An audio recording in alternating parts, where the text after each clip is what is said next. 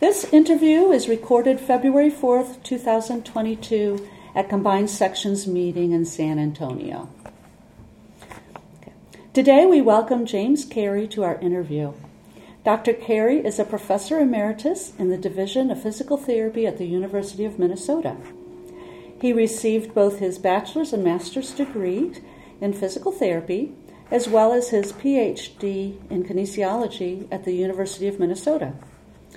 He did a sabbatical in transcranial magnetic stimulation, or TMS, at Beth Israel Deaconess Medical Center at Harvard Medical School in Boston, Massachusetts. He has held PT faculty positions at the University of Puget Sound in Tacoma, Washington, College of St. Scholastica in Duluth, Minnesota, the Mayo Clinic in Rochester, Minnesota, and the University of Minnesota. He recently retired from the University of Minnesota after 31 years, of which 19 were as director. His teaching focused on gross anatomy and neuroplasticity, and his research areas included stroke, motor control, transcranial magnetic stimulation, and functional neuroimaging. He has served as co-director of the Brain Plasticity Laboratory at the University of Minnesota. His accomplishments include authoring 65 papers in peer-reviewed journals and being a Catherine Worthingham Fellow of the APTA. He is the 2022 recipient of the Anne Shumway Cook Lectureship, Translating Research to Practice, and later today will present his thoughts on difficulties, mistakes, accomplishments, and the future of stroke rehab. Welcome, Dr. Carey. Thanks very much for having me. Our pleasure. Go ahead. All right. So why did you become a PT? Good question. I became a PT because at the time, back as a 19-year-old, as an 18-year-old, I entered college. I had a career path that followed my dad's in business administration, but I don't know why I pursued that. I mean, because it was my dad, I guess. But I quickly learned that business administration is not what I wanted to do. But I was into muscles and bones at that particular time in my life. And so I inquired in the physical therapy division there at that time that, what does it take to become a PT? What's it like? And so forth. And in talking to a couple of faculty, they convinced me that this is what I wanted to do. I mean, their description convinced me that this is what I wanted to do. I wanted to help people. And if I could do it through physical activity, then that would be ideal. And so I pursued it and was lucky enough to get in, and the rest is history, I guess. Good deal. So your early research really started off in stroke, a few other things, but stroke from the start, and then you progressed to considerable study in transcranial magnetic stimulation. So what drove your interest in stroke and TMS? Well, the pursuit of stroke stemmed from my early clinical work. In the first 5 years of my career after graduating, I had worked in an acute care setting, but primarily in people with stroke. And then I moved on to another center in the same region, which was an outpatient neuro rehab center that dealt heavily with stroke. So I just happened to like the idea of helping people with recovery of motor skills, not just walking, but also use of the upper extremity. It fascinated me. I enjoyed when they improved. I was disappointed when they didn't improve. I wanted to make it better. And as I'll point out in my lecture later today, I was aware of the growing criticism of our profession at that time, this is in the mid-70s, for an absence of research. And so, although I had a little interest in it upon graduation, I didn't act on it. But then this extra stimulus, in combination with what I was recognizing in the people with stroke, is there a better way to get more recovery? I thought that I would try this. I was fascinated by the topic of some early writers that the brain is, there are neurons that are killed by the stroke, but there are other neurons that just become down-regulated. And if they can be resurrected from their dormant state, then there could be higher recovery. I was fascinated by that topic that was shown in animals, And it was just beginning to be shown by Steve Wolf in humans. I thought, that would be fun to pursue that. And so that's where I began. And then that evolved into the use of fMRI. Why? Because I just have to be lucky. I was at the University of Minnesota where they had this worldwide center known for functional magnetic resonance imagery. They had like 3 or 4 magnets at the time. Now they have like 12 magnets. And they're all dedicated to research. And you didn't have to compete with hospital-based MRI centers where the patients get first pick, of course, because they're there to be diagnosed. This was dedicated, so I really had access to it and the help of those biophysicists and other engineers in how actually to do it. And so I incorporated that into my early work and showed that there is some brain reorganization as a result of what we do in physical therapy, which was encouraging. But is there another way to get this brain reorganization maximized? And so then I started looking at TMS, because that was emerging now at that time. I contacted Dr. Pasquale in Boston, and I asked if I could come there for a short sabbatical, 6 months, and he said, sure. And so I went there and learned the procedures and struggled along the way at first, but gained some confidence, and he was a helpful advocate for me in research grants that followed, and we succeeded in getting the necessary funding to get my own equipment onto a new lab. Excellent. So for those therapists listening that aren't familiar with TMS, can you give just like the little Wikipedia version of what it's doing? Sure. So TMS is transcranial magnetic stimulation, and it involves application of a device that is handheld on the skull, and when a certain switch is clicked, like with your foot, it delivers a pulse of electrical current through the coils that are embedded within this stimulation coil resting on top of the person's head. And so an electrical current is delivered, and it's an accelerating current. And I'm not sure if any people will remember the shortwave diathermy that you guys do. Okay, you wouldn't. But it involves this same principle of Faraday's law of electromagnetic induction, that when you surge an electrical current through a wire, it emits a magnetic signal that goes perpendicular to the current, according to the right-hand rule, if you remember those physics days. And so then this electrical current sitting on top of the head creates a magnetic field that is invisible. You don't see it, of course, but it goes perpendicularly into the skull, through the skull with no problem. And if there's charged particles inside the skull, which there are in the form of these ions that we have, they can be induced to move in response to this magnetic field that they're exposed to. And then that ionic current that is created actually ends up as a stimulus to activate motor neurons in the region. So the point is that you can activate motor neurons that are within the skull on the surface. It penetrates about a couple of centimeters, the magnetic field, and in so doing, it can activate neurons that are on the surface of the cortex, which the motor neurons are, and you can get a response that will twitch the hand, and you can study the excitability of them as a result of intervention, get a baseline value of excitability. How much current does it take to activate those neurons at baseline?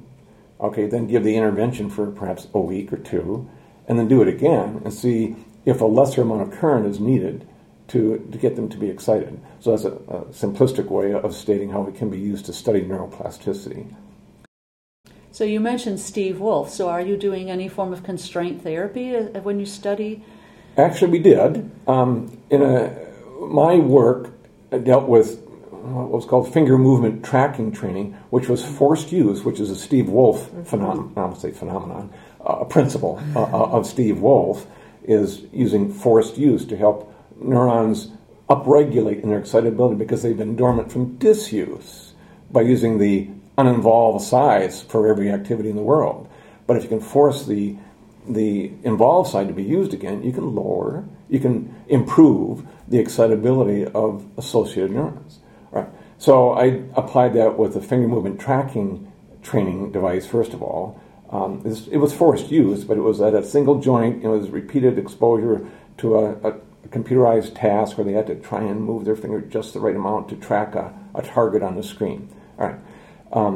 And so that's how I was using forced use. But for a pediatric study that we did this TMS on, the training also included constraint-induced movement therapy. And so there was a connection there to what he had been doing. So based on the title of your lecture this afternoon, which is talking about difficulty, mistakes, and accomplishments in stroke rehab, can you give us a little short synopsis of maybe some of your difficulties and mistakes as well as your accomplishments? Sure. The difficulties were, first of all, in recruiting a proper number, an N, for the studies that would be of enough statistical power to show an effect. And there were so many criteria that need to be met to include them in the TMS studies that it made it, for example, I did a study, and we got 213 people who responded to an advertisement, to multiple advertisements, saying, yes, I'd be interested in participating. Of those, we ended up using 12, because so many of them didn't have the necessary criteria that were needed to conduct the study. So that was a frustration. That was a difficulty that persisted all the way through my work. I was able to still succeed, but it would have been probably greater success if I had been in a clinical center where stroke was a prevailing diagnosis that was heavily situated in that environment. The University of Minnesota had people with stroke in the medical facility that I was attached to, as part of the medical school. But the big stroke centers were 10 and 15 miles away, still in the same city, but they attracted all of the great number of people with stroke. And so I didn't have access to those individuals, which made it difficult. And so that was one difficulty. Other difficulties besides recruitment of an adequate population, I guess the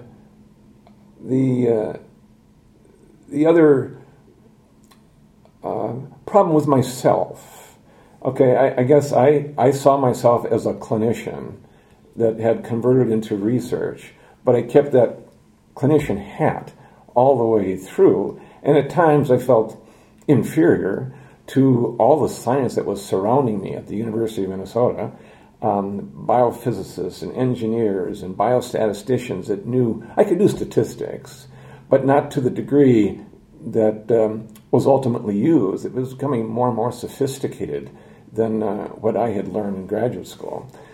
And so I felt that I needed the support of these other entities to accomplish the research goal that I had. When in my training, I kept hearing the word, you got to be an independent researcher. That was what others were telling me in my youthful age back then. You have to be able to do it all. And I didn't want to learn, I couldn't learn how to program a computer to do this tracking. I just was not into computer science. And some of the electrical engineering stuff, the same thing. So I felt inadequate, but at the same time, I felt I brought an important piece to the table, and that was the ability to interact with patients. And I could raise the question. I knew the question, whereas the other scientists did not. They didn't know what spasticity was, or some of the other associated problems that go with stroke. So I did bring a certain amount of skill to the area, much like all the clinicians that will be in the audience today have. But perhaps they too have the same feeling that, I could never do research because of the shortcomings that I have in statistics or in engineering. When in fact, in the new world of academia, faculty development is so emphasized, at least it was at the University of Minnesota, and I'm sure it was at universities as well, that they want faculty to grow, and they're going to help people connect with other researchers that could pick up the gap that I don't fill, they could fill. And so it worked, is the message here, but it was a difficulty for a while, and I just kept reminding, hey, you're a clinician, and you're bringing an important piece to this table. Just share the knowledge and grow from them, and they'll grow from you, which they did, and they said that too. So there are going to be many clinicians listening to this, young clinicians, that will describe their questions just like you did earlier. I thought it would be fun, I believe, is what you said earlier when you were describing those early days. And that they share that. I think it would be fun to answer this question. Exactly. What advice do you give to those clinicians that want to dabble in research? Do they keep the clinician hat on? Do they, how do you have any insight into how you feel less inferior? Yes, I think biting the bullet or just jumping into it after you explore which particular location might be most compatible with your interests, because not all places do neuroplasticity, and some do cardiovascular and integument and so forth. So, but I wanted, the neurological element, and so I did what I have already said. So I won't go further on that. But my advice would be to pick a center where you think you would enjoy working with the science that is occurring there, and the personality of the mentor that you would have there, the PhD advisor at that particular center. And so that'll take some exploration, some phone calls, and a couple of meetings perhaps to find the one that is most interesting to you. Furthermore, if you're married, that might be a difficult add-on to this, to try and move the whole family to 1,000 miles away to hit to the one center. Well, it may not be perfect, so you might have to pick a center that is local to you and just live with that, and that's okay too.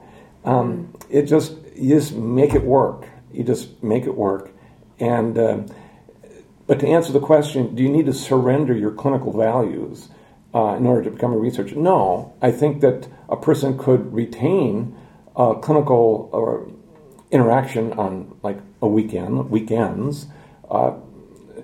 It's a full-time job going through graduate school.